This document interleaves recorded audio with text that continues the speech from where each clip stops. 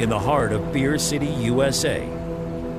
Two men, one journey to create a sports show unlike any other. Unfiltered, raw, and honest. One of them played a soccer goalie opposite Ben Stiller. The other once scored 6 points on Steph Curry. These guys know their shit. Let's go! Tank Spencer, Jeremy Green, the Sportsocracy. Presented by Ingles Supermarkets. Low prices, love the savings.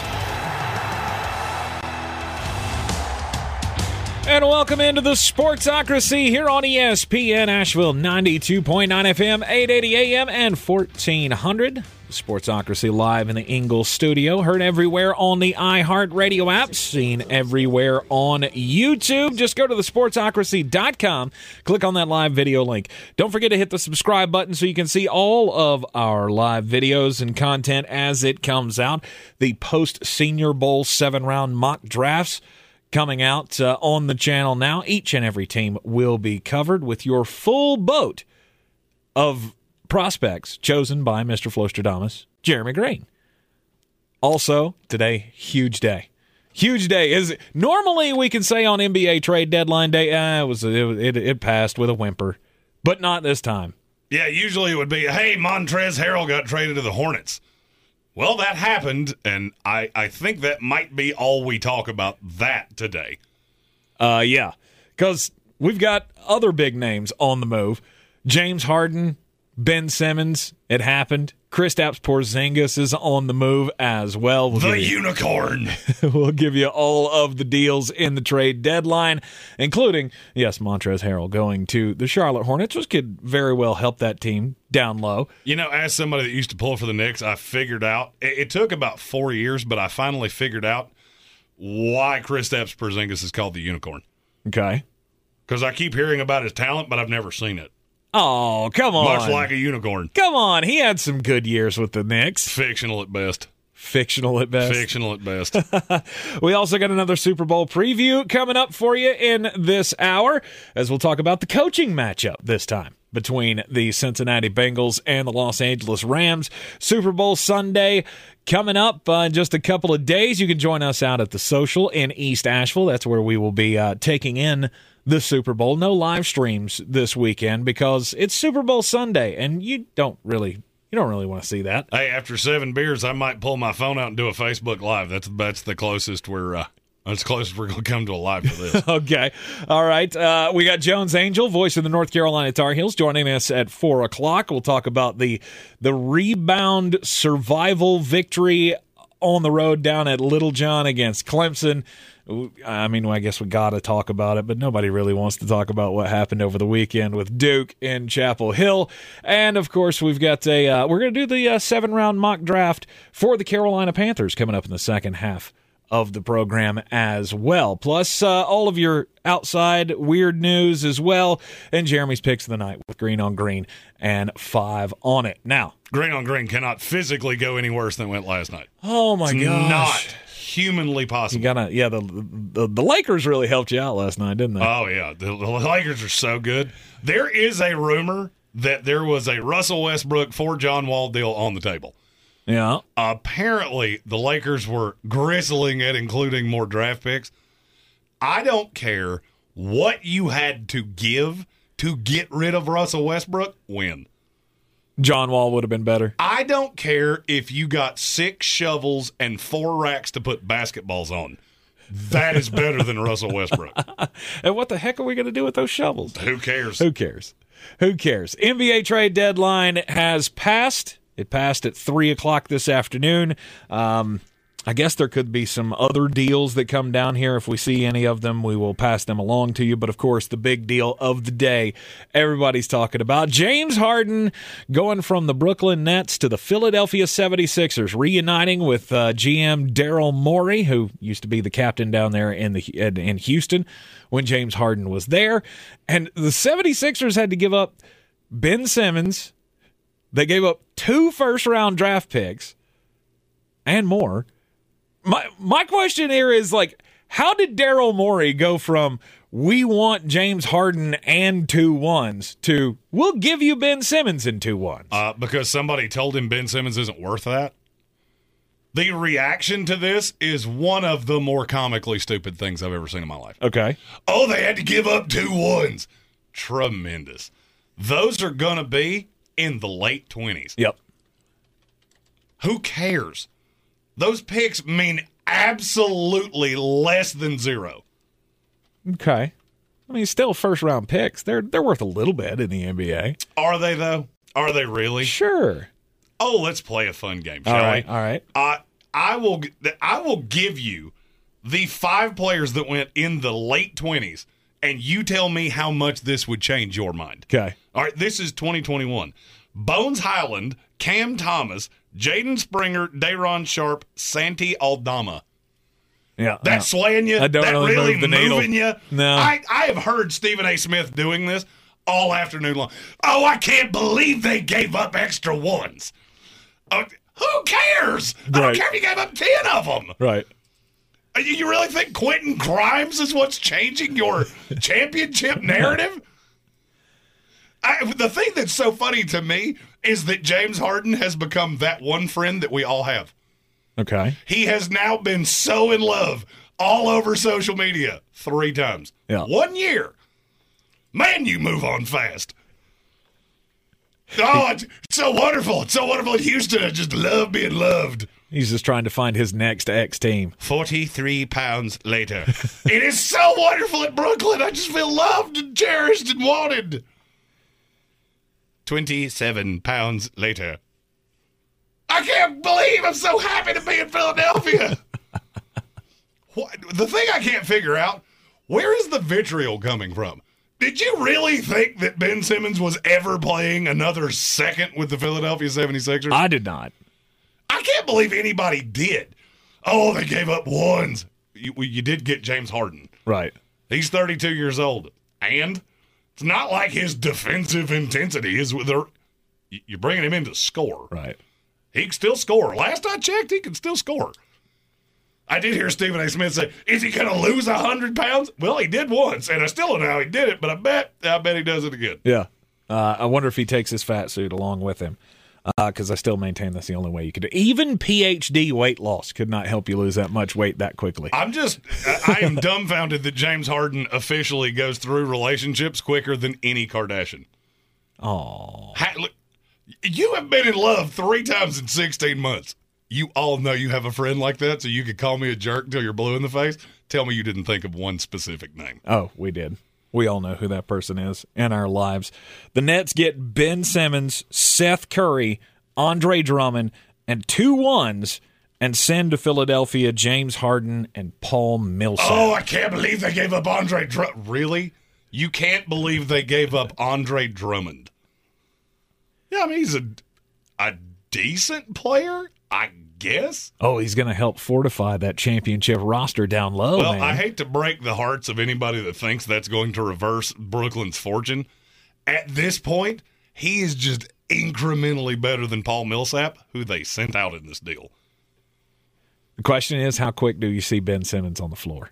What is the day? Immediately. Thursday? I will bet by the time I'm back, you will have seen him multiple times. Okay. Where are you going? I'm taking the last 3 days of next week off. Oh, okay. Between drafts and Super Bowl and yeah, I'm done. And all of it.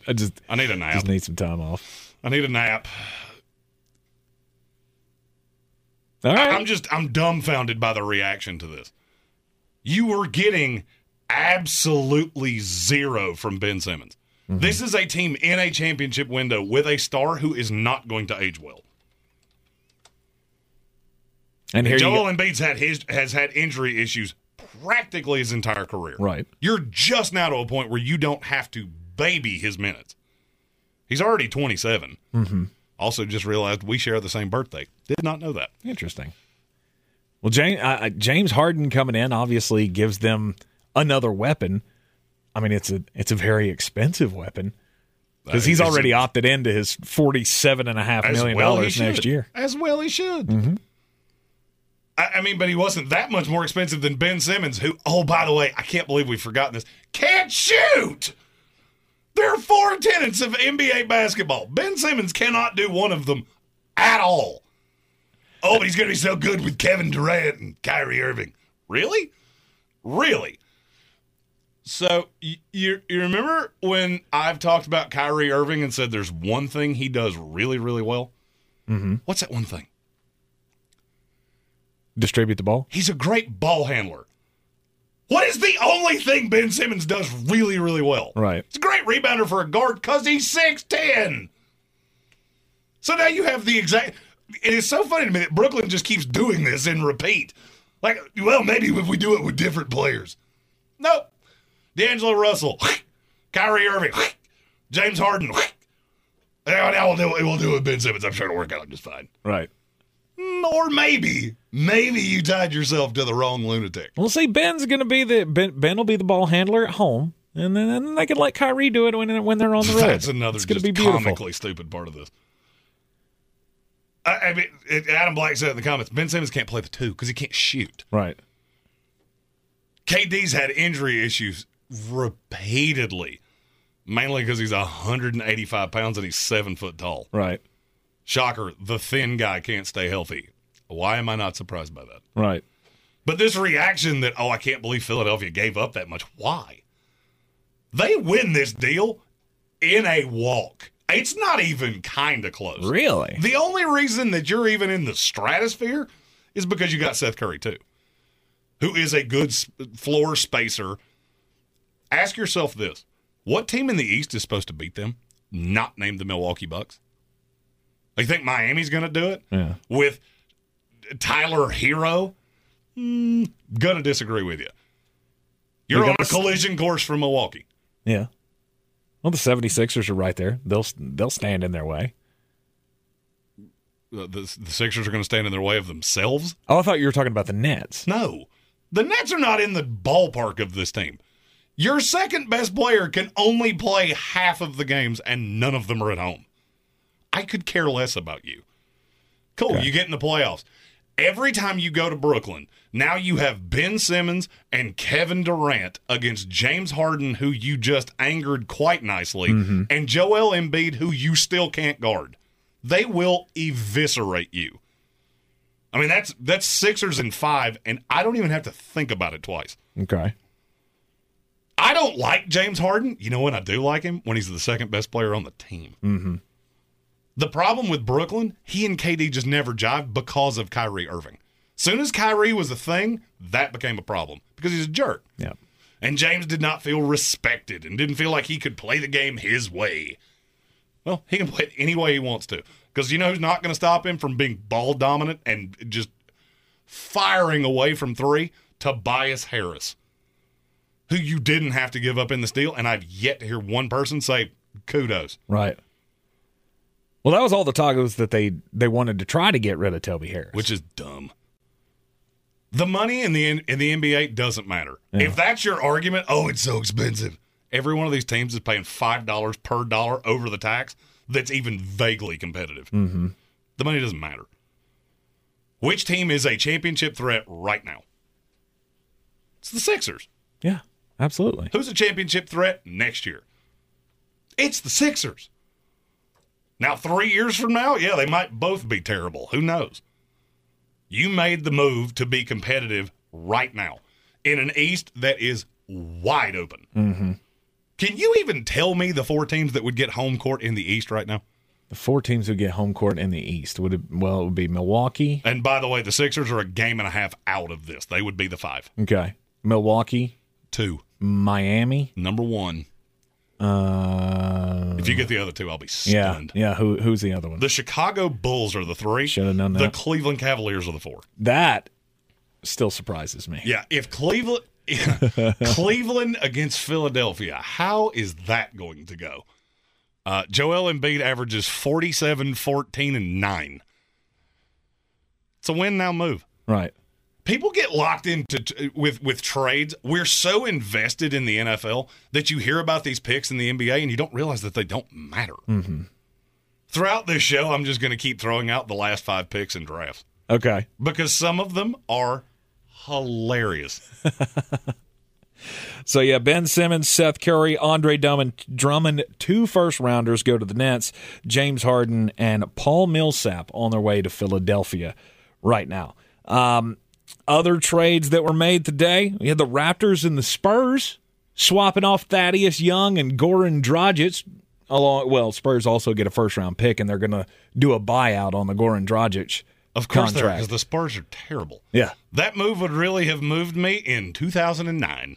Unfortunately, it is 2022, and it means absolutely nothing. You got the Washington Wizards picking up Kristaps Porzingis. Yeah, by the way, I'm going to give you green on green at the end of this hour, and I'm going to specifically tell you, you should run, not walk, not limp, sprint to betus.com and take the first one and just any amount. I am going to break a 500 record. Most I've ever put on a game in that segment. All the doll hairs.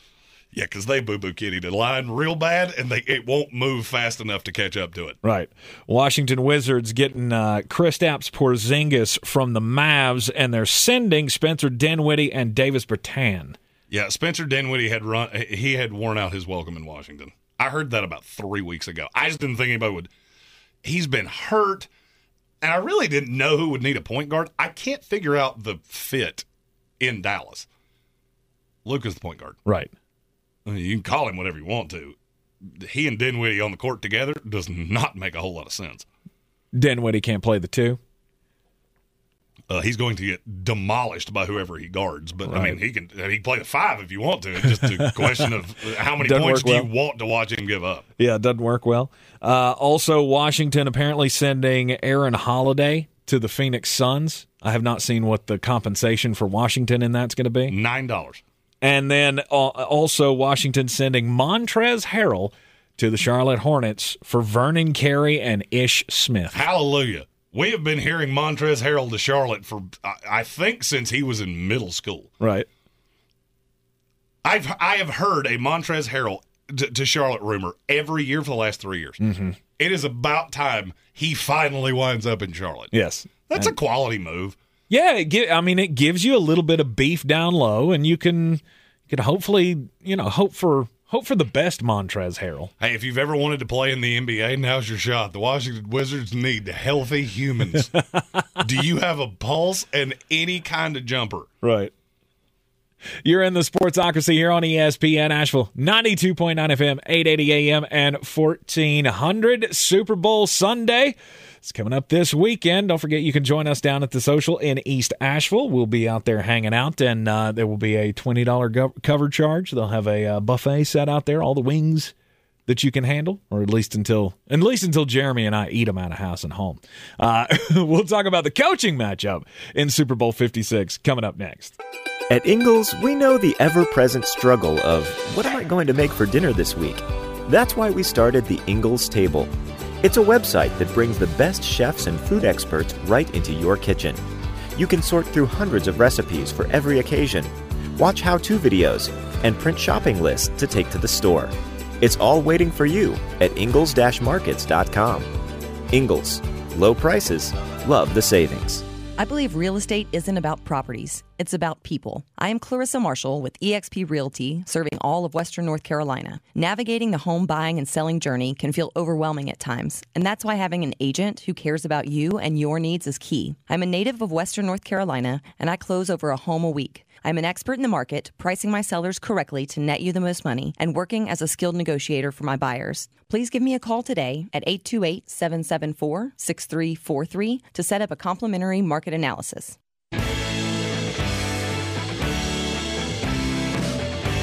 The Sportsocracy. Why are you smiling? Because I love football. And yep, Super Bowl 56 right around the corner. We've only got a couple more days. We've got 2 shows to do before Super Bowl weekend. And Cincinnati Bengals hoping to pull what I think everybody thinks is going to be an upset at this point over the Los Angeles Rams.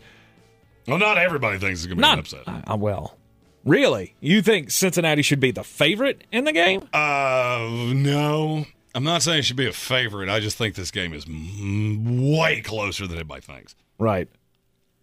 Or than the odds makers seem to think. Okay. That's probably the way to say that. There you go.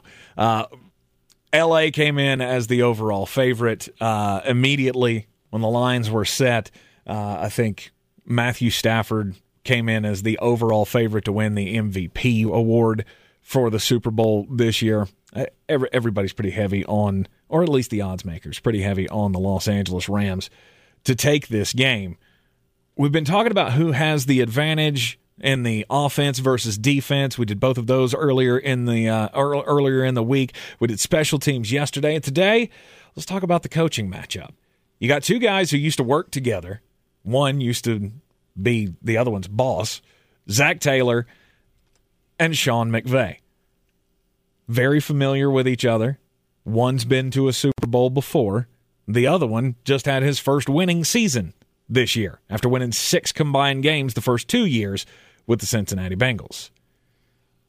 I firmly believe that if Cincinnati wins Sunday, Zach Taylor will go down as the most unlikely coach to win a Super Bowl ever. Most unlikely coach. This is a guy that everybody and their brother couldn't believe was retained for another year. Oh, yeah. He came into this season with the 4th best odds to be the first guy fired in the NFL coaching cycle. His NFL head coaching career had 1 foot in the grave and 1 foot on a banana peel. And now we're here.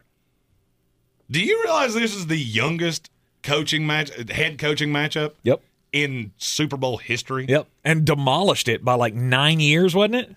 Almost 10. Yeah. It was almost 10 full years. They are combined under 74 years old. Wow. That's impressive. But the fact that Cincinnati was even able to get here is a shocker to everybody. I mean, I know Cincinnati Bengals fans will like to say, "Oh, we knew it from the start." Nah, did you though? I mean, we got a lot of pushback when we had them at a combined 3 wins this year. I'll tell you another fun story about these two. Okay. If you add their age up, it's a kindergartner older than Bruce Arians by himself. That's very interesting. It's like 5 years and 47 days or something like that, older than Bruce Arians. 5 years and 47 days. Okay. But does Sean McVay, because he's the teacher and not the student, does that necessarily give him an advantage in this? That's not what gives him an advantage. The advantage comes in that this is not his first time in the Super Bowl. I don't know if you've ever seen the numbers. Do you know what the record is of first-time Super Bowl participant head coaches? No clue. It's not as bad as I would have thought. Okay. It's 28-30. That's not bad. Of the last 8 that played in another one, do you know what the record is? No. 7-1. Really? 7-1. That's pretty good. Yeah. And there's a very simple. We'll get into the technical breakdown of these two after just a bit outside. Right. One of the things that I wanted to talk about in this is that you got to understand how different this is than every other game you've ever coached in. Everything. Media availability through the week, your schedule's completely off, you're out there for a week as opposed to a couple of days. It throws everything off. The Rams, pretty comfortable with this. Mm-hmm. A large number of their players have done this before. Cincinnati, not so much. That's going to play a role. You don't realize how much a creature of habit we are until your entire routine gets thrown out of whack. Right. And I do think that is an advantage to Sean McVay. I hear people talk about, he was the student. Zach Taylor was a student, and that gives Sean McVay an advantage. Right. No, it doesn't. Because Zach Taylor was a student under Sean McVay. He knows exactly how he thinks. These two guys know each other quite well. Yeah, absolutely. I don't see an advantage there. But I've been here before, that is certainly an advantage. Yeah. Experience generally helps. And I think that's where a lot of people will look at Cincinnati and go, they're so young, they're so inexperienced. So many of their stars are in the first couple of years of their NFL careers that you look at the other side and go, look at these guys that should have won Super Bowls by now. Jalen Ramsey, one of the best in the game. Von Miller, he did win a Super Bowl with Denver. You got Aaron Donald looking for a Super Bowl. Matt Stafford. Obviously, nobody expected him to win one in Detroit, but now that he's with one of the best teams in the NFL, they're expecting him to get that job done. Well, again, as Jeremy said, the technical look at Zach Taylor against Sean McVay. It's coming up next. First, let's get just a bit outside. Boy, you must be outside your mind. The Sportsocracy. Just a bit outside. He tried the corner and missed.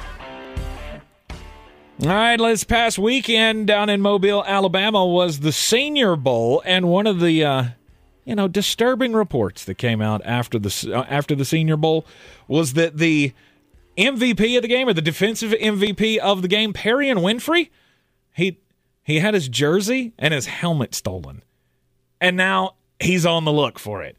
He posted on social media, "Hey, this is my helmet. This is my Senior Bowl jersey. It was signed by the entire team."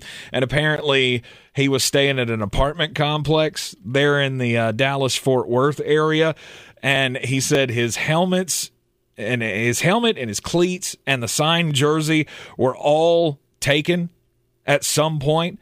He said, "Look, I don't want any trouble. I just want my stuff back." And I got a feeling, I mean, this is not necessarily stuff that you're going to take to a pawn shop or anything. I feel like there's got to be some searches going on. Craigslist, eBay, wherever, to find this stuff. It's just kind of sad. And why would you take those things? Probably to sell it on eBay. Well, it's so unfortunate. Many players traded in the NBA today, and their job security is in question, but theirs is not in as much question as Auburn head football coach Brian Harsin. Yeah. Today has not gone his way. First, a story came out of before he went to Boise State, he was the head coach at Arkansas State. Mm-hmm. Well, according to multiple sources, apparently he was going to be fired at Arkansas State before Boise State came in and hired him. Really? Saved him there. Leaves and goes to Auburn, and then he took another L today.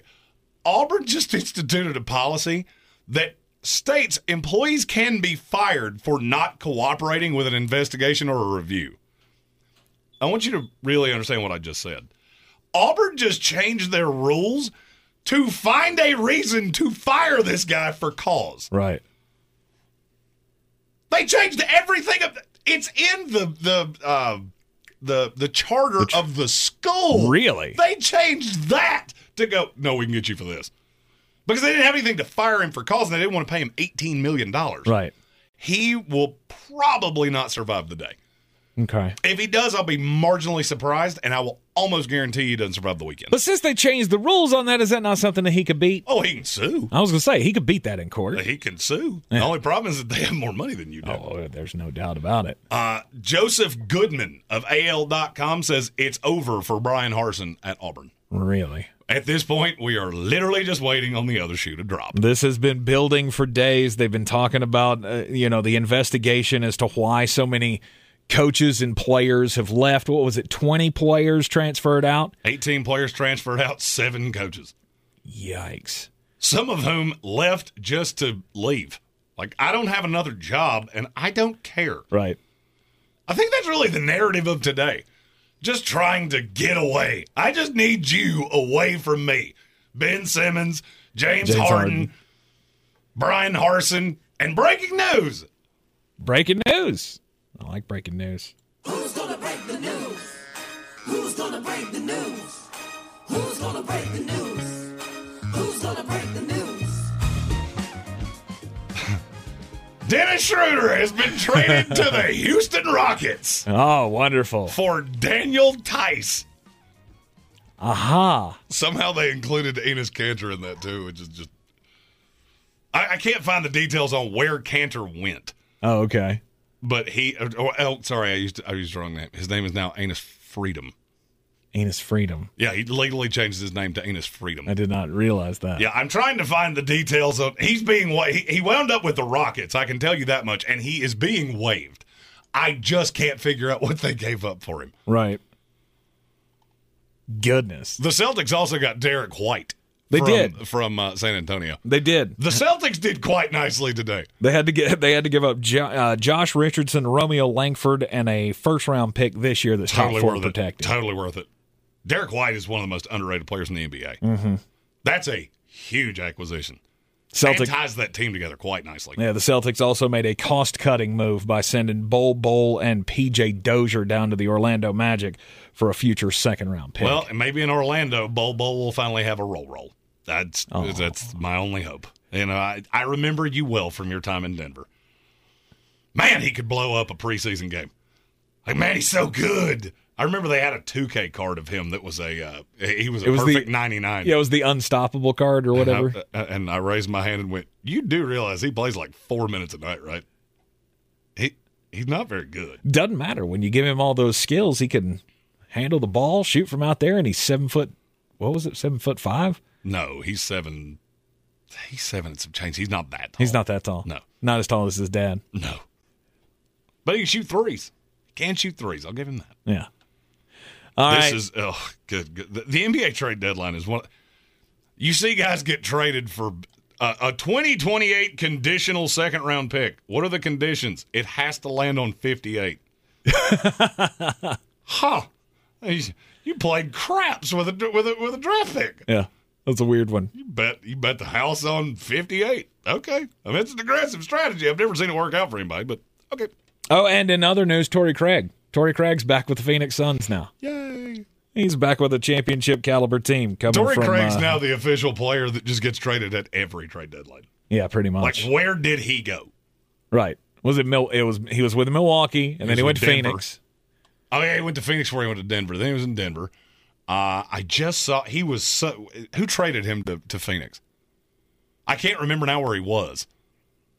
I mean, it was the Pacers now. Pacers. Yeah, because when the Pacers were just eviscerated, he was the leading scorer. Yeah.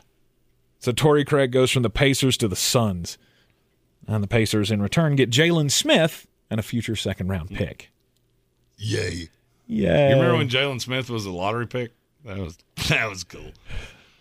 I really feel like NBA teams should have to – there should be a person – I totally volunteer as tribute – where when you have ideas, you have to run them by a person, and if they tangibly laugh, you're not allowed to do it. Right.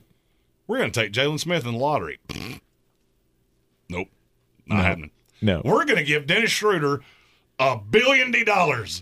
Oh, he took care of that and said no. Has anybody's career earnings ever gone in the turlet as bad as Dennis Schroeder's? Nope. I turned down $90 million. What do you do now? I play for the vet minimum now. Good call, agent. I think it was 6. He got $6 million out of that. Well, you know what 6 isn't? 90. I mean, I am not good at mathing, but I can tell you that much.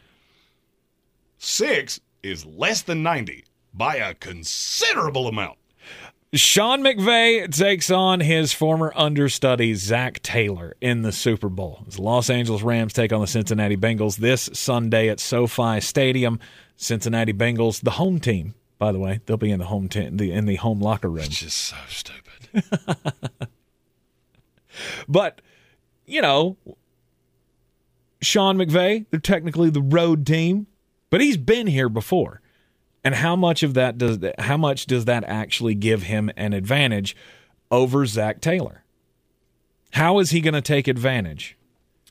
It definitely gives him an advantage, but in terms of who these two coaches are, they're almost mirror images of each other. The offenses, how many snaps do you think LA takes a game? Offensive snaps. No clue. 66. Okay. Bengals, 65.7. Percent of run plays. Rams, 39.1. Bengals, 38.2. Do you see where I'm headed with this? Yeah. It's hard for me to believe that there is a huge coaching advantage outside of the fact that McVay's been here. Because they're the same guy. The play call looks similar. Mm-hmm. Everything about this looks similar. To me, there is one huge advantage, and it's in that you're running not exactly the same system, but quite close. And I have Joe Burrow doing it, and you have Matthew Stafford doing it. Mm-hmm. Advantage me by a lot. Oh, but Stafford's a veteran who's never been here before. Right. Joe Burrow is scared of no thing. So one of the things that I've been looking at in this game is we know that Los Angeles can score points. Mm-hmm. We know that Cincinnati can score points. if this gets into shootout territory, part of me wants to say that it's Cincinnati's game to win. Just because I feel like the Rams haven't been that crazy offensive team lately.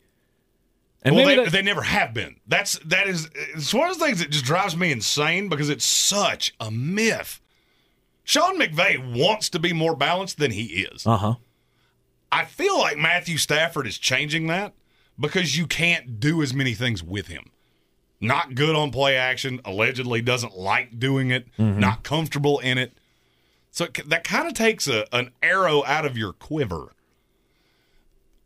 From a coaching standpoint, if I had to pick which one I wanted, obviously it's Sean McVay. But it's not by as much as people think. Right. Talent for talent, yeah, he's a way better coach. But they know each other so well. Offenses are the same, and I think Cincinnati's better equipped to run that offense than the Rams are. Than the Rams are. Tripped myself up because I was looking at a different look on the screen. I'm literally just looking at NBA trades, finding new ways to make fun of things. Do we have more coming in? No, the more trades coming in? It's just, they're all filtering back to me. Oh, I got you. I thought there were more coming. Look, I believe that Sean McVay is destined for greatness here. Zach Taylor, I've been out on, and I love the fact that Sean McVay is just going full on against this whole coaching tree narrative. His comments yesterday were, it's basically a joke that he's not claiming a coaching tree, despite the fact that Kevin O'Connell's being plucked from it for the Minnesota Vikings job, and Zach Taylor and Brandon Staley have all come from that. He's like, look, we just know, we've all worked together at one point or another. I mean, these guys were in Washington together. Zach Taylor was his offensive coordinator for 2 years, and they spent a whole lot of time together. I just don't know if there is a distinct advantage between the two other than experience. It's the only thing I can keep going back to. That's the only thing I've got. Right. Now, the question that I wanted to ask in this, I have made it very clear that I think Cincinnati is winning in spite of Zach Taylor, but he has improved. Has there been a head coach in NFL history that you would think less of that won a Super Bowl? There's one answer for me, and it's not even close. John Fox, maybe? I mean, I didn't. And he was all right. I mean, he took Carolina to a Super Bowl. Well, he didn't win. They didn't win it. And then he went to Denver. He didn't win a Super Bowl. I thought he won the. Was he the coach when Peyton? I thought he was. Denver's whole coaching tree starts to confuse me. I'm pretty sure because he won in Denver. That was with Peyton. Yeah, I think you're right. Yeah, with that defense, I believe that was John Fox. So I mean, I don't know. Maybe he is the one that I would think less of. But, I mean, I guess yours has got to be Doug Peterson since you've been throwing him a bunch of crap. I have said a lot of things. And I will continue to say a lot of things. But that's not the one. Okay. Barry Switzer is the one I'm thinking of. Ah, good old Barry, who took over Jimmy Johnson's job. Oh, man. And just got that one Super Bowl. And that deck of cards just fell apart. Kubiak was I knew that didn't sound right. Kubiak was the coach? Kubiak was the coach at Denver. I knew Why that sounded wrong. Why do I keep thinking John Fox won a Super Bowl? I don't know, because you love John Fox? I guess. I don't know. I knew there was a name I was missing. I just couldn't place who it was. Gary Kubiak was the coach of the team. Why that stuck in my head? He would also be in competition for the worst head coach to ever win a Super Bowl. Worst coach to win a Super Bowl. Well, I shouldn't say worst. I pulled a list on this, and somebody said Brian Billick, and I just got immediately angry. The list was Mike McCarthy, Brian Billick, Gary Kubiak, and Barry Switzer. I could see McCarthy being on that Taylor list. Taylor would fit right in the middle of that. Now, the narrative on that could change. I still don't think he's a great coach. I just think this is a great accumulation of talent. Mm-hmm. And at some point, having Joe Burrow is just more than anybody can boo-boo. Now, he's been a better play caller. Game management has been better in the playoffs. there were a lot of times that I dinged him in the regular season for just doing things that didn't make any sense. Right. But it's hard to say anything against his game management, seeing where his team has wound up. Well, he ended up in the Super Bowl, so he obviously did something right. Right. But you're saying he's been... Stephen Tao said, who said Billick? I will fight you right now. I was in the absolutely. same spot. Like, you put some respect on Brian Billick's name. He does not belong with Gary Kubiak and Barry Switzer. No, I will agree with that. Doug Peterson. But I think Mike McCarthy is definitely on the trajectory to fall into that list. I mean, you won one Super Bowl with Aaron Rodgers, and then you come to Dallas, and it hasn't gone the way they wanted it to. Well, it hasn't been the happiest time. Right. Cowboy fans hate him. Of course they do. Look at all the dumb things that he does. His late game time management is awful. I've been on the fun circuit of doing draft things with other shows. Yeah. One of the shows I do has a Cowboy fan host. When I got the notes of what we were going to talk about, it was draft. How stupid is Mike McCarthy? I just went, that doesn't seem objective to me, but I mean, I'll answer it. Right. But has Zach Taylor ever given you, has this season, in the run that they have made, has he given you any sign that when it comes down to it at the end of the game, if it's close, he's going to make the wrong decision? No. I mean, in these playoffs, he has been fantastic. It doesn't change what I've thought for multiple years of him as the head coach. Right. But it definitely improves it. Right. I mean, first year, nobody expected him to win anything. No, with a rookie quarterback they were not good. Who was getting absolutely killed over and over and over again. And, you know, the Joe Burrow injury happens last year, and you go 4-11-1, mm-hmm. and now Joe Burrow's healthy. You got him a star wide receiver. You made a lot of big pickups in free agency. How much of that do you give credit to Zach Taylor for having a word in on who the free agents were that they brought in? I would feel bad about how little credit I have given Zach Taylor, except for the fact I'm not alone. No. I feel like I have yet to hear one person talk about how he's done such a great job. It's all just been heaped on Joe B. Mm-hmm. Well, it's because he's the face. He's the face of the franchise, and he's the one that you see. And I think everybody has glommed on to his confidence. That's what I love about him, is that he's supremely confident in his game. Jamar Chase is an absolute freak, and they have a connection unlike any other. You got two other great weapons in that wide receiver core. Joe Mixon's one of the best running backs in football. And you got that kicker. You got that kicker who's just like, you know what? I'm going to win this game. Ever since that story about the Tennessee Titans game, he said, we're going to the AFC Championship game, boys. I'm going to make this kick right here. He has become one of my favorite guys in the NFL. And I think this is proof positive of something I said earlier in the show. If you ever get really worried about draft picks, just understand the Dolphins offered 3 ones, including the 5th pick that they used to take Tua Tagovailoa, to Cincinnati for Joe Burrow. Yep. Cincinnati laughed. That's how much draft picks matter. As well they should have. I mean, and that's coming from the draft guy. When it's the guy, there is no cost too high. Right. And that's why Stephen Ross wanted to apparently pay for losses. Yeah. And unfortunately, he was not very good at it. Nope. Couldn't even do that right. You are in the Sportsocracy here on ESPN Asheville. Apparently, green on green did not go well last night. Shoe buddy. But today, my friends, Vegas, boo-boo kitty, and the line will not move fast enough. The picks of the night coming up next. Green on green on the way.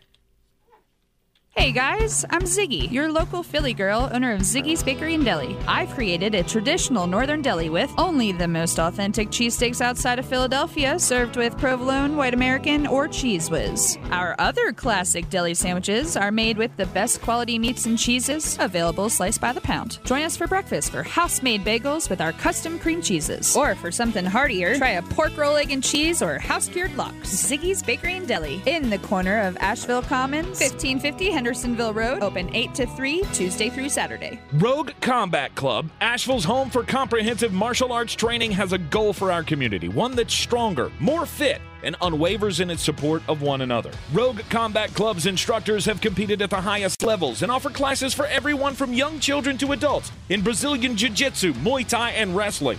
Rogue Combat Club classes can help you boost your self-confidence and self-defense skills while weeding out the egos and intimidation found at other gyms. Join today at roguecombatclub.com. Coffee's for closers only. Get them the money. Then when you get the money, you get the power. That watch costs more than your car. Then when you get the power, then you get the woman. In the words of one of my favorite states' favorite sons, doesn't always work for a ninja. Last night, didn't work for me. 0-4 in what can only be categorized as an absolute devastation of a night. Ouch. But we tried to rebound tonight, and Vegas got one wrong. First, the Brooklyn Nets are a 2.5-point dog tonight at Washington. 2.5-point dog. I will give you $1 if you can name me 3 players that play for the Washington Wizards. They have 9 players total. That's it? 9. Good 9 Lord. guys. And one of them is Anthony Gill. Another is Isaiah Todd. This is not going to go well, because guess who's still in Brooklyn? Kyrie Irving. Right. He's going to have him a fun night. I am hammering this.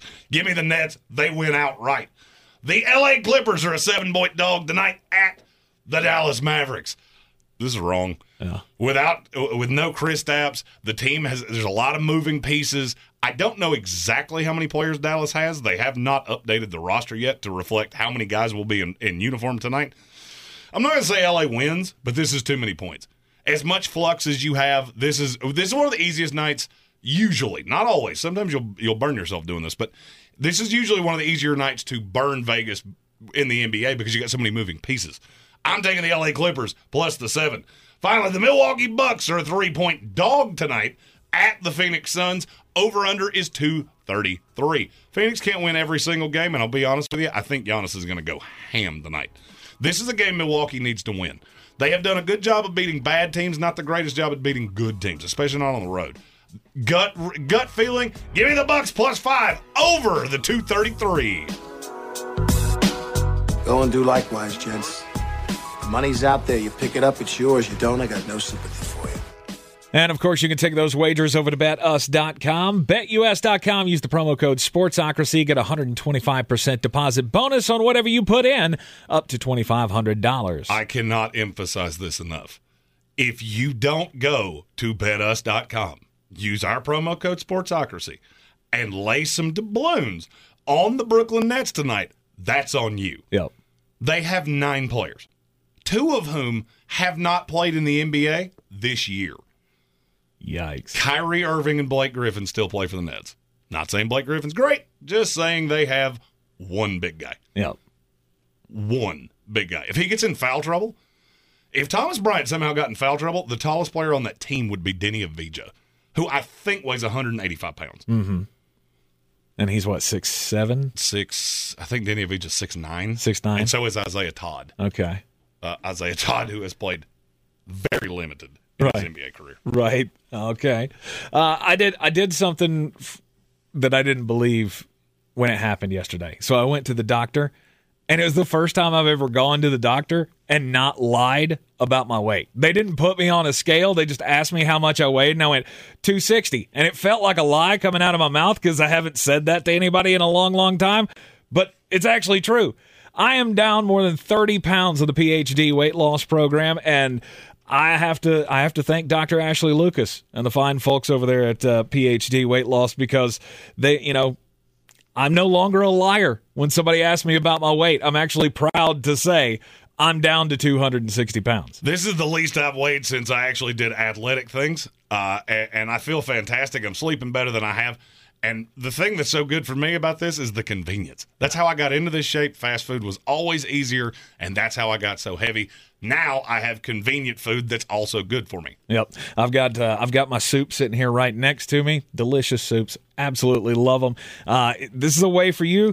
If you need to turn things around, you're type 2 diabetic, you need to reverse some of those symptoms, PhD Weight Loss can help you do that. Just go to myphdweightloss.com. myphdweightloss.com. Coming up after the Sports Center update, we will talk to Jones Angell, the voice of the North Carolina Tar Heels. We'll talk about the win down at Little John against Clemson and, whatever we can do to lick the wounds from the big beatdown in Chapel Hill over the weekend against the Duke Blue Devils. But guess what, Tar Heel fans? Looks like there's a pretty manageable schedule coming up for the next, the rest of the month until you got to play Duke again at the top of March. Jones Angell joins us next here in the Sportsocracy.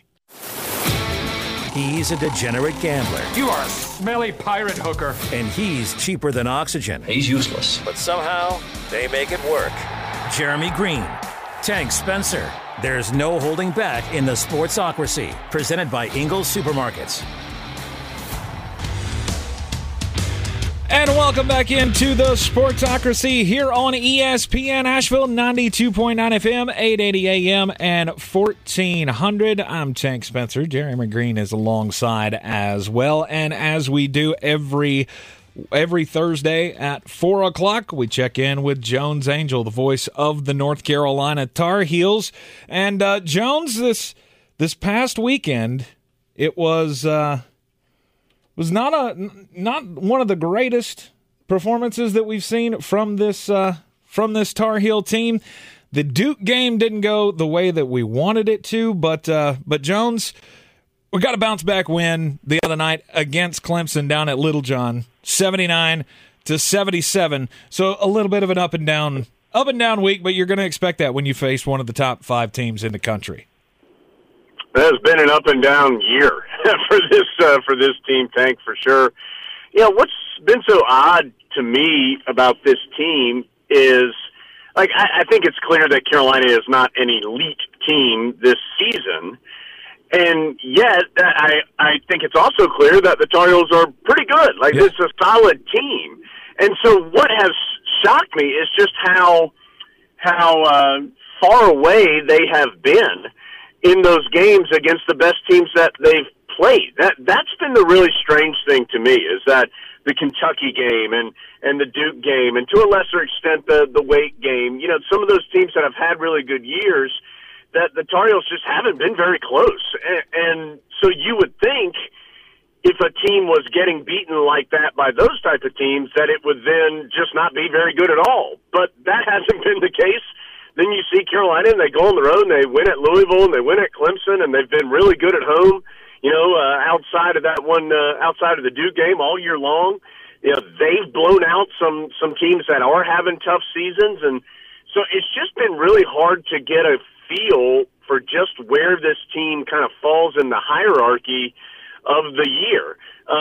What I do think we know for sure, and Tank, you and I talked about this some last week, is just how important every game is moving forward for Carolina, because the Tar Heels just don't have a lot of high-quality wins right now and don't have a lot of chances, honestly, to pick up very many. And so their best weapon right now is to just accrue wins and try to get that number total so high that they can't be ignored. And so that's why games like Tuesday at Clemson were so important.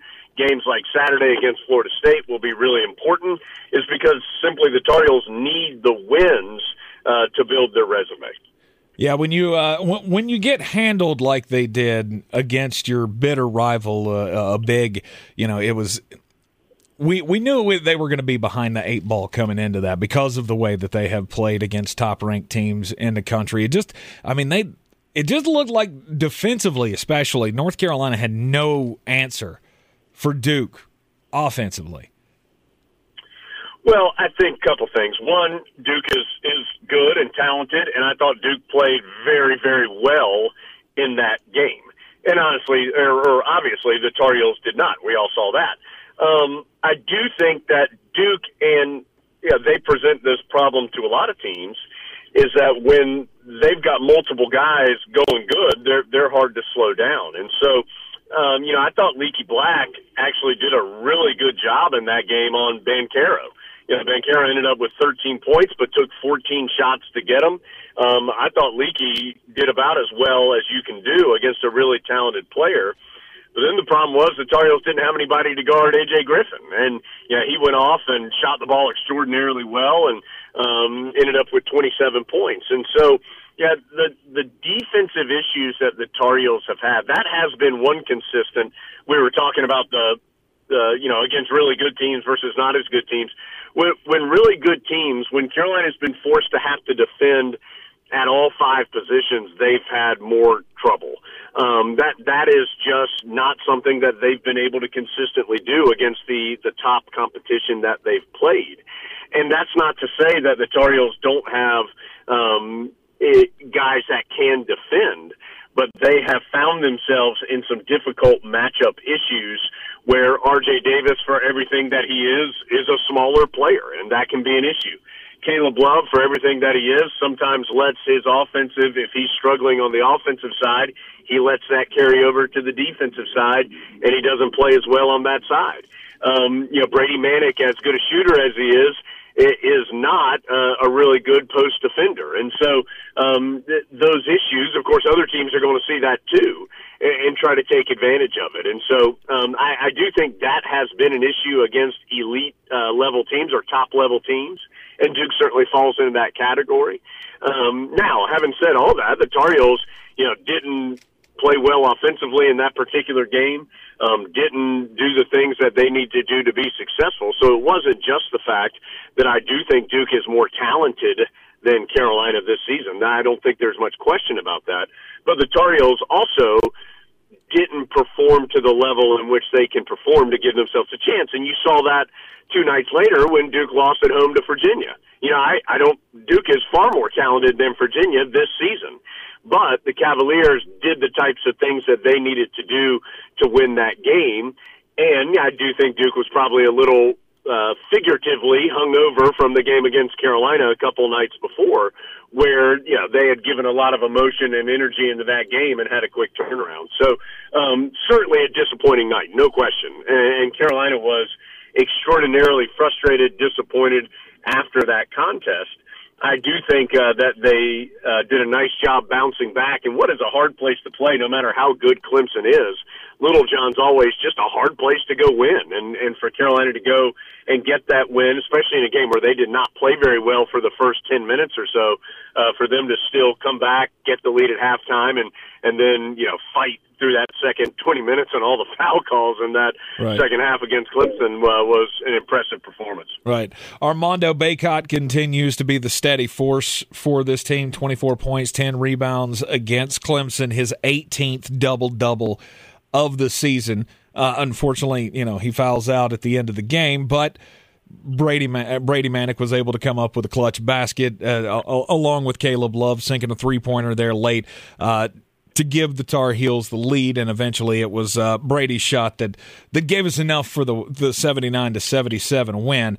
I do love the fact that we have so many good players on this team, and I don't know, I can't even imagine what it's like for Hubert Davis and for these guys to try to stay away from social media, but as a Tar Heel fan, I get angry at Tar Heel social media that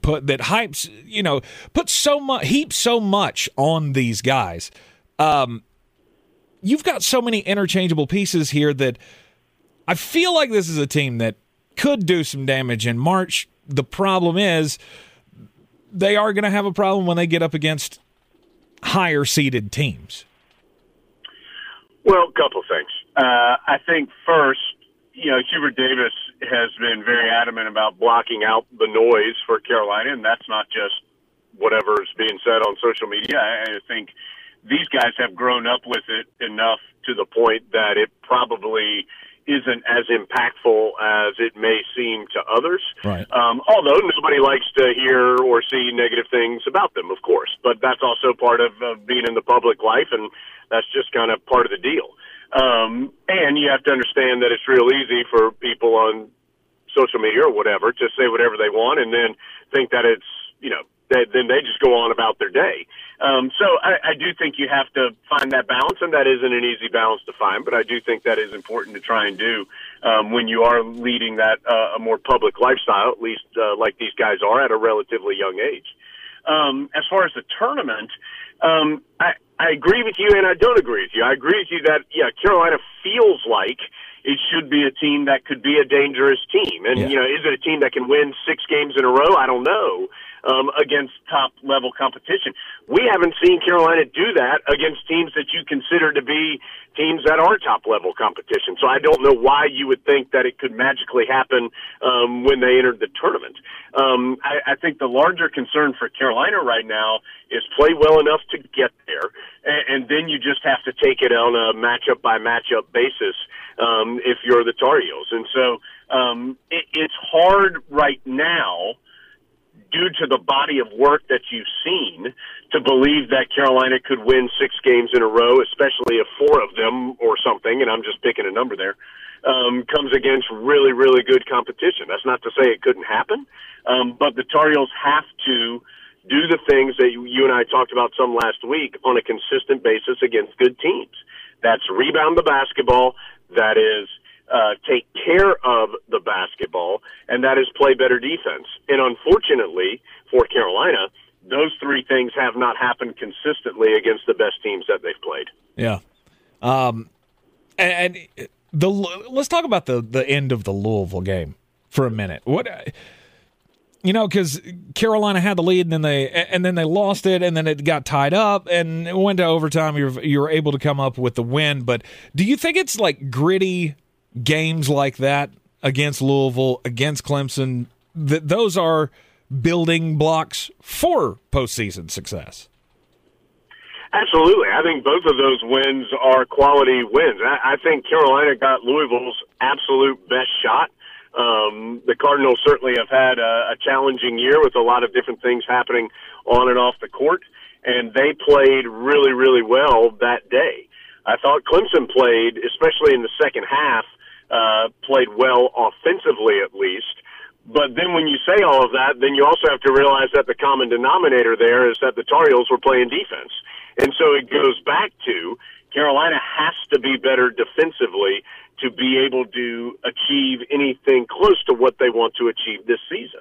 Now, I do think Carolina stepped up and made some big plays in both of those games that were winning type of plays and that you want to see on a more consistent basis and that you have to make as you go through the ACC, because no matter how strong the conference is, you're playing teams that know you very well, that know your personnel, that know your tendencies, that know how you want to play, that have a vested interest in beating you more than just a random non-conference game in the middle of December. These are teams that see you all the time. And so it's never going to be easy to go to Louisville or to Clemson, and again, no matter how good the team is, and get a win. Carolina has a couple of road games left where they will be either favored or it'll be kind of a pick-em type of game when they go to Virginia Tech and to NC State. I think obviously the Heels will be big underdogs when they go to Duke.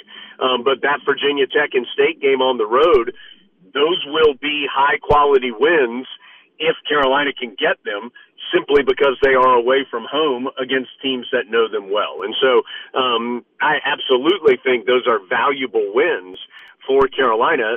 The Tar Heels just then have to build off some of those lessons that they learned in those games and hopefully carry over them to the better teams that they play. Well, coming up this Saturday, the Tar Heels will be at home again, going up against Florida State, a team that's lost 5 games in a row.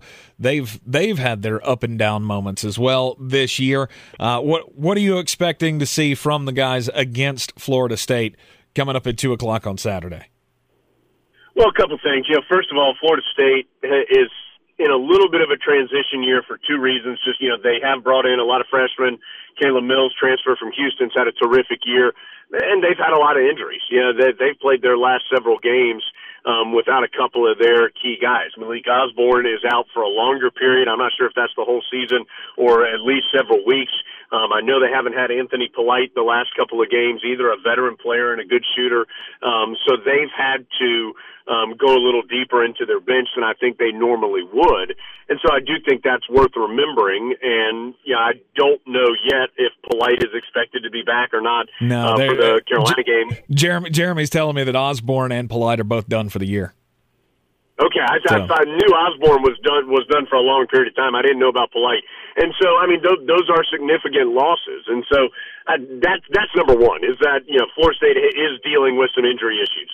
Number two is what Florida State still has is a bunch of long, talented athletes, and Carolina has been bothered by long, aggressive athletes this year, long, aggressive athletic teams. And so, for the most part, those are the types of teams that have bothered Carolina. And so, Florida State is going to be that way. They always have size. They always have athletic wings. They always have guys who can shoot the three. And so, you understand that it's going to be that type of game. For Carolina, I really think a couple things are important, and some of them we've talked about, the defense, the rebounding. Taking care of the ball will be very important in this game. I think you saw that in the Clemson game, was really highlighted, that when the Tar Heels could keep handle on the basketball, they were scoring. And that was the last 10 minutes of the first half, and then really the entire second half when they weren't turning it over. Carolina was getting good looks, making shots, getting to the free throw line, all those things that you want to do. And that's always a challenge against Florida State because they are disruptive defensively. And then, Tank, I just think the quality of Carolina's shot. I thought the quality of Carolina's shot was really low against Duke. And so Duke is a good defensive team as well, but you have to work. You can work by moving yourself, the ball, changing the sides of the floor, penetration, basic stuff that is the basis of any offense. You can get a better look if you do those type of things. And so I think that'll be really important in this game because if you can move Florida State defensively and you can move them side to side and you can get inside and pitch out and all those different things, then you can get some quality looks, but it does take work to do it. And if Carolina can do that, then certainly we know they have offensively talented guys that can make you pay.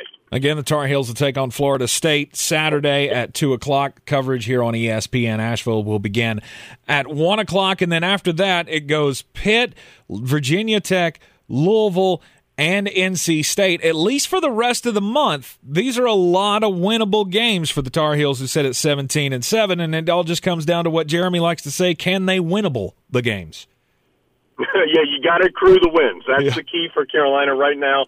That Virginia Tech game is one that is really important. That would be a quad one win right now. It's on the road. The Hokies are playing better. They've played really solidly over here the last 2 or 3 weeks.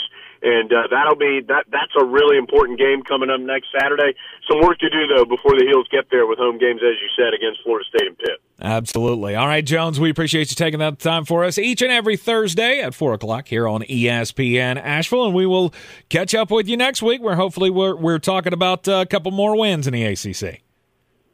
Sounds good. Appreciate it, Tank. Talk to you soon. You are in the Sportsocracy here on ESPN Asheville, 92.9 FM, 880 AM, and 1400. We got a Panthers 7-round mock draft post-Senior Bowl coming up for you next, as well as we got to check in on those overrated bands bracket. Don't forget, you can vote right now on the Sportsocracy.com on the most overrated bands of all time. We got 64 in a bracket form. All you got to do is go to the website. It'll come right up, and you can vote on it. We'll be back here on ESPN Asheville right after this. At Ingalls, we know the ever-present struggle of what am I going to make for dinner this week? That's why we started the Ingalls Table. It's a website that brings the best chefs and food experts right into your kitchen. You can sort through hundreds of recipes for every occasion, watch how-to videos, and print shopping lists to take to the store. It's all waiting for you at ingalls-markets.com. Ingalls. Low prices. Love the savings.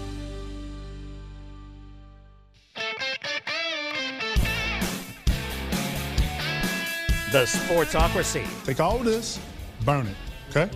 Right. Gasoline, kerosene, either one. Burn it. That's exactly what should be done with all Creed albums, in my opinion. I'm just going to give you a little update. Yeah. We have a shocking revelation. Creed fans like me, Motley Crue is beating them. Really? Motley Crue beating Creed right now in the overrated bands bracket found at thesportsocracy.com. So we have a little bit of an audible. As I have looked at the numbers, there are a few bands that are all right, if this was a political thing, yeah, these would no longer be too close to call. Oh, you'd call the race? I don't think there are enough people that could actually unwind this. Rascal Flatts, they will be our first 15 seed to upset a 2. Yeah. Because they are eviscerating Nirvana. So, you lost one of yours. Which is great. Coldplay, eviscerating the Foo Fighters. We've got a few other of those. Florida Georgia Line, eviscerating Dave Matthews Band. Right. Sorry, Ariel Robinson. Your most overrated band appears that it will not be playing into the second weekend. Not a chance when you were facing Florida Georgia Line, who even country fans don't like. So, going into tomorrow, there are about half of our matchups can officially be called. Okay. So, you have one more night. If you want to get these into a not too close to call, that will be voted off all weekend long on our social media. We will do them matchup by matchup, 4 to 6 hour polls on Twitter, Facebook, all the things. Right. To determine the winners. Some of these are really close. So it already looks like we are going to have the 15 beat the 2, at least in the Rascal Flatts Nirvana case. I mean, but barring there are some angry Abe Simpson yell at clouds people that you can bring in. Because I'm going to be honest with you, they would probably need, I mean, I'm looking at the direct number.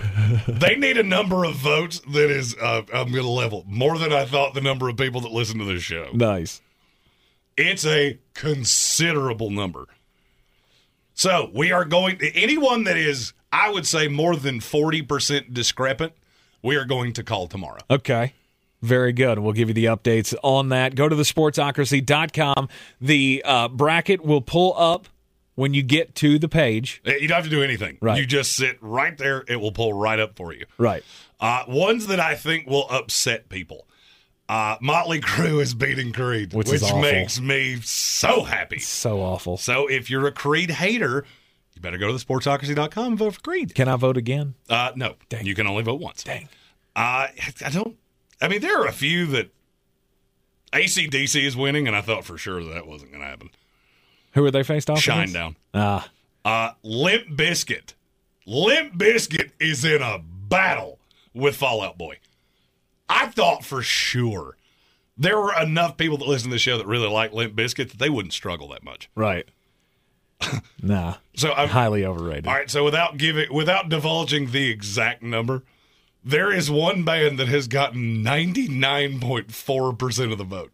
Okay. You want me to guess who it is? Yeah. U2. Nope. U2's gotten a lot. Is it the Beach Boys? U2's over 80%. Is it the Beach Boys? The Beach Boys are, it appears that they're going to move on. Okay. Beating the Beastie Boys, but that's one of those, there is no loser in that. No matter who wins that, you're overrated. Right. So 6 one way, half a dozen the other. Right. It's Nickelback. Of course. We have over 1,000 votes on this poll. That's awesome. Nickelback has gotten less than, or the opponent, which just went away from my screen, the Eagles. Yeah. They have less than 50 votes. Well, as they should. They have less than 20 votes. It is a whole lot. To very little. Not many Eagles haters amongst our listening constituency. Which makes me love you guys even more. And I'll put it this way. I kind of had to cheat because I didn't do my legwork on putting this poll up there. Didn't know there could only be 1,000 responses. So a couple of you saw a page that was, hey, you can't respond to this. Oh. So I had to reset it and do it all over again. Didn't realize that was a thing. Right. No, you could put a survey up and they would go, nope, cutting it off. Can't have any more than 1,000. Well, this one did. Well, so I had to save all those and go back, and then we'll have to do some math. All right, continue to share this out with your friends as well. Tell them about it. Tell them that we want their opinion as well. We want to find out who is the most overrated band of all time. This is just the first round. It's been phenomenal. We will have full results for you coming up on the Musicocracy Monday in the happy hour at 5 o'clock only on the YouTube stream. And I'm dumbfounded by how many people are voting against the Red Hot Chili Peppers. I thought they were going to win in a walk. And who's their matchup? Five Finger Death Punch. Really? I'm stunned by that. How can Five Finger Death Punch be more overrated than RCHP? I have no idea. That doesn't. If I had been all of the selection committee, they wouldn't even be in it. Well, right now they're winning, so if you're a Red Hot Chili Pepper hater like me, the Sportsocracy.com, vote for all of these. I'm actually shocked how many people have voted for all of them. I thought this was going to be really hard to keep track of. Right. Only just a hair over 2% of people didn't vote through the whole bracket. It's a good completion percentage. That's what we like to see. It's very good. That's what we like. And once you get into it, then you actually start having debates with yourself in your own head. It's just one of the things that I love about this little exercise that we're doing. Best or the most overrated bands of all time bracket up at the Sportsocracy.com. Let's get weird. On the weird scale, there's Vegas, there's Florida, and there's Asheville. Let's get weird, Asheville. All right, up in New York, there are crimes happening. And look, we know that, jails, they're not, the crime doesn't stop at the door with jails. When guys are in custody, there's still going to be laws broken. There's still going to be charges filed for, a manner of different things. I thought this was really suspect, though. When this report came out from the New York Department of Correction that found that during the coronavirus shutdown, when they weren't allowing visitors to come in to Rikers Island Prison, that in the span of April 2020 to May of 2021, the number of drug seizures inside the prison doubled from what it previously was. That tells me there are some dudes who are not supposed to be doing crimes. They're supposed to be watching the guys who did the crimes doing some crimes. This is a massive investigation that is being sparked in New York City, all around the jails and stuff. They said that inside the city jails during that period, April 2020 to May 2021, there were more than 2,600 times that they had to seize banned drugs, which again, double the numbers that they had in the 2018 to 2019 period from April to May. Don't do crimes. My story is about doing crimes, too. Okay. And this is a crime that hits very close to home for me. I have told you about Dylan. Dylan is the Portland pickle. He took a less than fun, less than PC picture and posted on Twitter. And people lost their minds not long ago. Yeah, minor league baseball mascot. Yes. Well, Dylan the pickle is missing. Oh, no. They have been on a tour that has gone through multiple countries. Recently, we're in Spain, Britain, Monaco, and the Dominican Republic. Well, apparently, Dylan the Pickle was sent back on Delta Airlines. And that package was dropped off at an employee of the team's door. Uh-huh. And a door pirate stole him at 4:58 in the morning. Oh, no. I swear to you, I thought this was a social media campaign when I first saw it. Okay, that's somebody that works for the team. You're trying to do a have you seen this pickle? Because the social media writes itself. Maybe it's the marketing guy in me, but I'm looking at it going, I see where you're headed with this. Yeah, Find the Pickle could be a fun little venture across the city, like a treasure hunt. Not exactly where I was headed, but that too. That could also work. All right. And then they filed an actual police report with the Portland Police Department, which tells me this is not a publicity stunt. Right. We have a missing pickle, and we must find him. I will be putting up a missing poster on our social media after this show. I am going to help. We are going to try to help in what little way we can to spearhead the effort to find Dylan the Pickle. That is so sad. General Manager Ross Campbell just told KOIN, we just want him back. He's irreplaceable. Dylan is as weird as Portland is, so it just fits in really well. Right. I don't know that I would call a pickle costume irreplaceable. I don't think you're using that word right. I mean, do they not have seamstresses? Steamsters? Steamsters? I don't think it's. Seamster, Seamstry. Whatever. It's Seamstry. People that do seamster things. Do they not have those in Portland? I'm sure they do, but that's a custom order, and that could cost a minor league baseball team a lot of money. So maybe they don't have the funds to replace it right now. I don't know. I can't imagine that a mascot costume would cost you that much, but there again, I've never bought one, so don't know. I have more than once on this show. My first job was almost in one of those costumes. The Chuck E. Cheese costume. And I thank God every day that another company called me first, because I don't know that I would have ever recovered from that. Right. I don't like confined space. There's just a whole mess of things there that would have been, well, let's just say less than ideal. Yeah. There was a time in my life where my goal in life was to be Hugo the Hornet. Then I quickly grew out of that when I found out that that's not actually a job that you can make great money at. It's just one of those things we can find somebody to. We'll find somebody to put in that costume. It's okay. You can go along with yourself. All right, we've been doing the 2022 NFL mock drafts post-Senior Bowl after Jeremy gathered all of the goodness that he could from Senior Bowl week down in Mobile, Alabama. Did the live YouTube stream with David Smith of Armchair Commentary this past weekend. Had a lot of fun with that.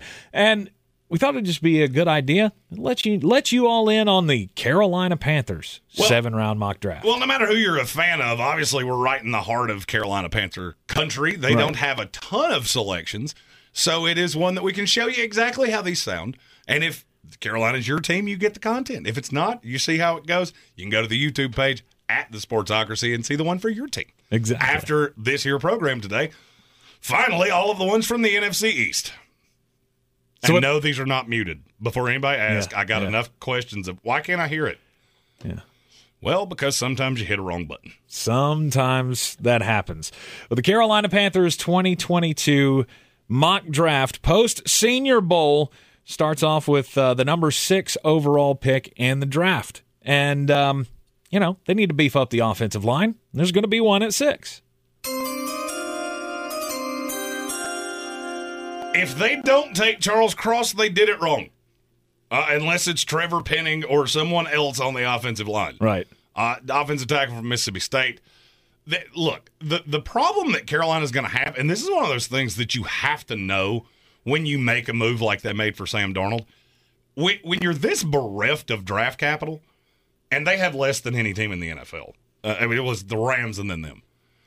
You have to know that you're going to have a need, and you may have to overdraft it. Mm-hmm. Charles Cross probably will reach at 6, especially after how good Trevor Penning was. One of the reasons that I've been so dogmatic on this, not a lot of tackles. Not a lot of guys that can come in and start on the left side right away, which is what Carolina needs. Right. This kid can. Now, when you don't pick for 3 more rounds, it gets kind of difficult to go, we'll just bypass that. We'll find one in the 4th round. No, you won't. No, you won't. I've been through this backwards and forwards trying to find any way that you could do anything but what I'm saying here, and no, it's not going to be a quarterback. Let me say that one more time because I get asked this a lot. It's not going to be a quarterback. No. They're going to see exactly what they'll have with a full year of Sam Darnold. See what Ben McAdoo can do with him. But they have to have a tackle. I have very little. Now, after what you saw at the Senior Bowl, sorry to interrupt, but after what you saw at the Senior Bowl, do you still think that Charles Cross should be the call here, or has Trevor Penning surpassed him? I would take Trevor Penning. Okay. I think if you do that, you're going to get crushed. And that's one of those decisions that if you do it and it backfires, Yeah. it could get you fired. Yeah. Oh, remember they took that guy from Northern Iowa with the number 6 pick. Yeah, and that's where you'll see a lot of these guys. Yeah, they rise up the process, but unless you're like Khalil Mack, who famously had an unreal game at Buffalo against Ohio State, right? That's the reason he got drafted that high. If it hadn't been for that, you would never know what they look like against competition to that level, Mm-hmm. and it's hard to draft guys that high. Most people I've talked to said there was so much of a disparity between Trevor Penning and Charles Cross that he's not going to bridge that gap unless Cross goes to the combine and runs a 7, which is not going to happen. Right. Then that's most likely where Carolina will go. All right, the Carolina Panthers do not have a second-round pick. They sent that to the Jets. Yay! Look at that. Thank you. I'm really glad that my team gets to take that because we need it badly. They don't have a third-round pick in this draft either. We didn't get that one. The next one comes up at the 4th round, 106 overall, and you got them taking a quarterback. I do. Akil Glass out of Alabama A&M. I am so much higher on this kid than everybody else is.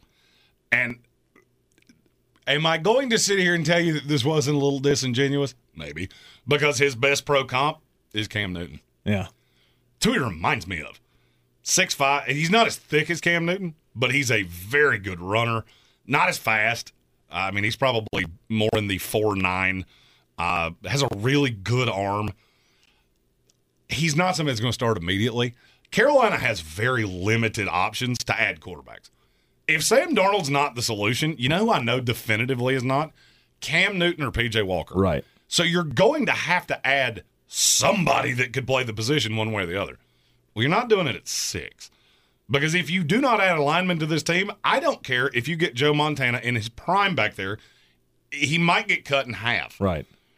Akil Glass is the backside of the high-end quarterback prospects. If you told me a guy that didn't go in the first round wound up being a franchise quarterback, I'd bet my house it was him. Really? There's a lot of intangibles about him that I really like. He's big. He's got a very nice deep ball arm. He's got a bigger arm than Darnold does. Okay. He's just not as mobile. And I know that sounds weird to compare him to Cam Newton. He's mobile enough. He's not straight line fast. Mm-hmm. And that being said, he's mobile enough. He can do all of the things that you really want him to.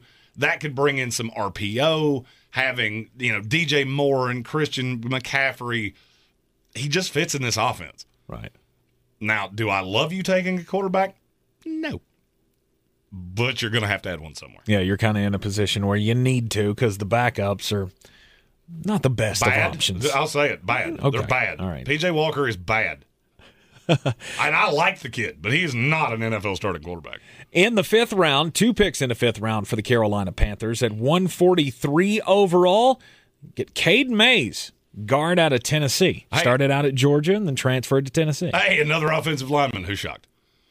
Him and Trey Smith are two guys that, and I was right about Trey Smith last year. He was one of the 5 best offensive linemen that came out of the class last year. Yes. I feel the same way about Cade Mays. Really? And he's going to fall, and I cannot for the life of me tell you why.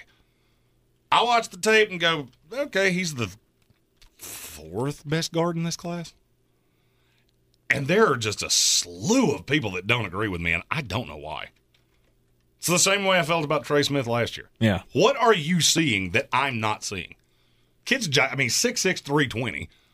Got a very decent mean streak. Okay, so he's a little heavy-footed. He's 320 pounds. Right. He's a guard.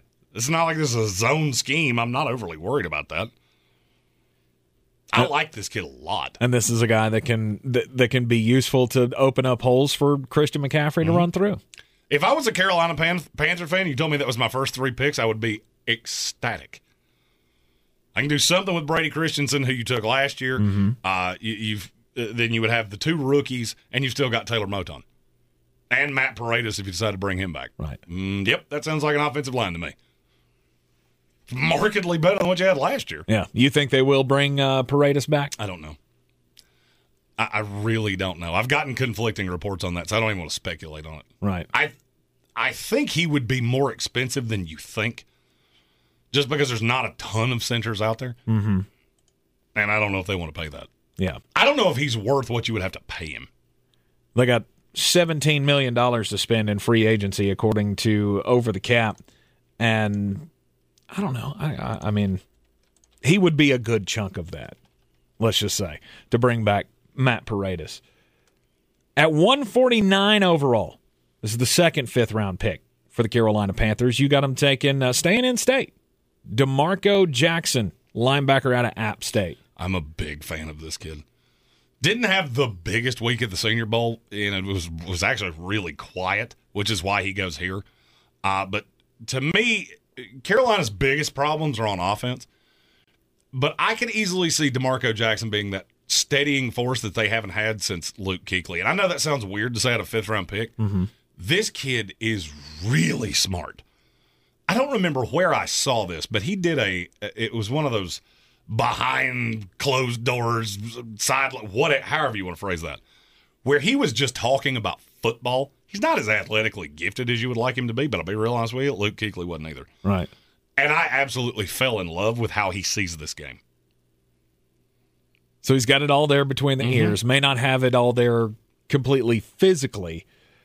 Oh, he certainly doesn't. I mean, 6'1", 235 pounds. Doesn't really run all that fast. Nope. The measurables are not going to shock you. Right. And I think he could end up slipping through the cracks. It's a guy I just really like. Yep. And I think you need that stabilizing force.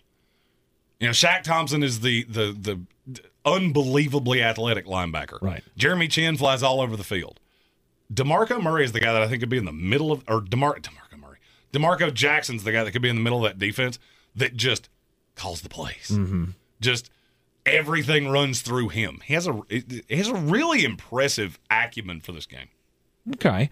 In the sixth round, 197 overall, Jeremy, you got them taking Isaiah Thomas, edge rusher out of Oklahoma. He's a bit of a project. But in time, I think he could develop into, I don't think he'll ever be a great pass rusher. Mm-hmm. He's a good pass rusher now. The problem is that you have to be really careful when you start grading, especially pass rushers. Linebackers, it gets tough. Corners, it gets tough. When you start judging edge guys in the Big 12, you have to be really careful because there are tackles in that conference that are 260 pounds. Mm-hmm. Conversely, I am 260 pounds. Don't think I'm going to be that much of an impediment, and many of the tackles in that conference aren't either. Right. That's why he fell to me. Some people see him much higher than I do. How high have you seen him? Third round. Really? Mm-hmm. Okay. That's quite the discrepancy from third to sixth. Well, and in this draft, you'll see that. You'll see that more this year than you've ever seen it before. There will be more guys that you do that with this year than you've ever done before. Yeah. Because the grades are so close. In the seventh round, 244 overall, is this a homer pick? Jashawn Corbin, running back out of Florida State. No, it's not. It's fixing a mistake that Matt Rule's wife made last year. With Chuba Hubbard. Chuba Hubbard is not a second running back in this league. I have said it. I will keep saying it. I don't care if he was good for your fantasy team. I don't care if you knew his name. I don't care if you watched him in college. What did Carolina miss last year? There was a player that used to play for the Carolina Panthers that I think it was pretty obvious they missed him last year. Yeah. Was it Samuel? No. Former backup running back to Christian McCaffrey. Oh, Davis. Mike Davis. Yeah, you know who Jashawn Corbin's closest comparison is? Let me guess. Mike Davis. Mike Davis. Same guy. I watched him a lot at Florida State. Some people don't have a draftable grade on him, and I think those people are stupid. But in that Carolina offense, he would fit in seamlessly. Really good in pass pro, really good receiver. Not a guy that's going to hurt you that much running between the tackles, even though he's built like a bowling ball. Right. And he could in time. It's just not what he does particularly well right now. But Mike Davis didn't do that particularly well. And he was the starting running back for the Atlanta Falcons this year. That's one of those that I just look at and go, that's a help Sam Darnold pick. And you have to be really careful when you have this few picks. You got to kind of take players that can come in and fill a role right now. Right. And that's what he can do. Only 6 picks in this 2022 NFL draft right now for the Carolina Panthers. And all starts with shoring up that offensive line. That's where you have to start with this team. If you're going to get anything out of this quarterback in this $18 million bonus year. As an affiliate for the Panthers and as somebody that really wants this team to be good, I'm going to take a saying that I say a lot, and I'm going to modify it just a little bit. Build the damn line.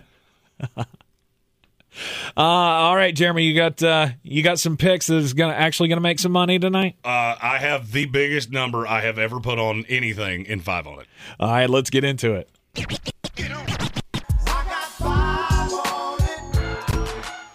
First one. Woo! Oh yeah, that's a big one. Yeah, it's a big one. First one. Milwaukee and Phoenix. I was looking at the acronym going, what does that stand for? Milwaukee and Phoenix play each other tonight in Phoenix. Over-under is 233. This is going to be a shootout, and I could very easily see this game going into overtime. 233 is too low. And I don't know how much higher they could have put it. There is almost no shot to me that this goes under, unless it's a blowout, which I don't look to happen. I got 25 on it, over 233 between the Milwaukee Bucks and the Phoenix Suns. I got 50 on it. Purdue is a 4-point favorite tonight at Michigan, and I cannot for the life of me figure out who Vegas is looking at. Purdue's been good on the road. Really hasn't mattered if Michigan played at home or on the road, and Michigan is the most disappointing team in college basketball by a wide margin. And you know what they really struggle with? Teams that can score inside. What does Purdue do really well? Score inside. I got 50 on it. Purdue -4. Finally, I got 100 on it. I do not care what this number is. It was 3.5 when I made this graphic 2 hours ago. It could be the Nets as a 5-point favorite now. I do not care. Washington has 9 players. 2 of them may or may not have been selling popcorn in the stadium 3 weeks ago. They have no players. This is going to get ugly, and Kyrie Irving might score 60 tonight. I got 100 on it. Brooklyn Nets +3.5. It's an opportunity for you to get back in the black here on 5 on it. Take all those wagers over to betus.com. Betus.com is the website. Use the promo code Sportsocracy and get a 125% deposit bonus on whatever you put in, up to $2,500. Again, the promo code is Sportsocracy at betus.com. Coming up next, Jeremy's going to get mad. Real estate isn't about properties, it's about people. I'm Clarissa Marshall with eXp Realty, your native realtor serving all of Western North Carolina. I will work hard for you, and I believe in doing the right thing every time. I market each of my listings to reach out-of-town buyers. I use a professional photographer and drone video on every single listing, as well as collaborate with agents across the country to find your buyer. Check me out online at clarissasellswnc.com or give me a call at 828-774-6343. It would be my pleasure to assist you through the real estate process. Dirty Turkish shark back flat. I'm as mad as hell, and I'm not gonna take this anymore. Shark back flat. Let the hate flow through you. If you're in a relationship that's not working, if you try a restaurant that somebody recommends to you and you don't like it, you don't keep going back. For whatever reason, the James Harden, Ben Simmons deal has brought out the stupidest takes that you could possibly ever hear. You had one player that was, without a doubt, never going to play for his franchise again, and another that had come out and told his team, I'm not coming back. And seemingly the only thing I have heard is how dumb Daryl Morey is or how selfish James Harden is. Nope, sometimes things just don't work out. Now, do I like to make jokes about James Harden forcing his way out of his third team? Yeah, I do. And do I think it's going to bring a title to Philly? Nope. Could I tell you definitively that Tobias Harris and Joel Embiid by themselves wasn't going to do it? Sure could. In the NBA, you have a very finite window because there's only so many stars that can win titles. You ever notice it seems like LeBron James is in every other finals? I wonder why that could be. Because there's not that many of the right star in the NBA.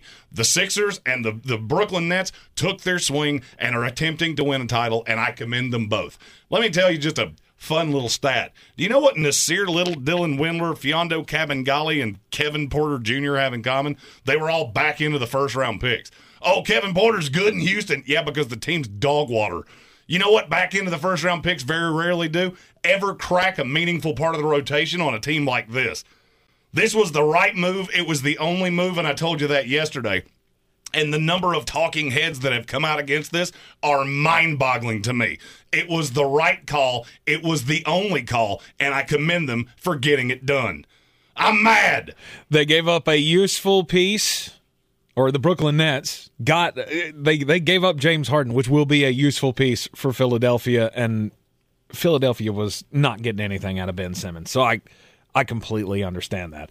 All right, we've got just a few seconds left here in the program. Thanks, everybody, for tuning in for the day here on ESPN Asheville. Don't forget, we have the happy hour coming up next. We got a Threadbare Thursday. All your questions answered, regardless of what you want to talk about. It's all on the table in the happy hour every day right here in the Sportsocracy. Just go to the sportsocracy.com, click on that live video link. Don't forget to hit the subscribe button so you get all of our content as it comes out, including all of the 7-round mock drafts post Senior Bowl in the Sportsocracy. Each and every team will have their very own video in the playlist on the sportsocracy.com. We will see you tomorrow back here on ESPN Asheville, 3 o'clock.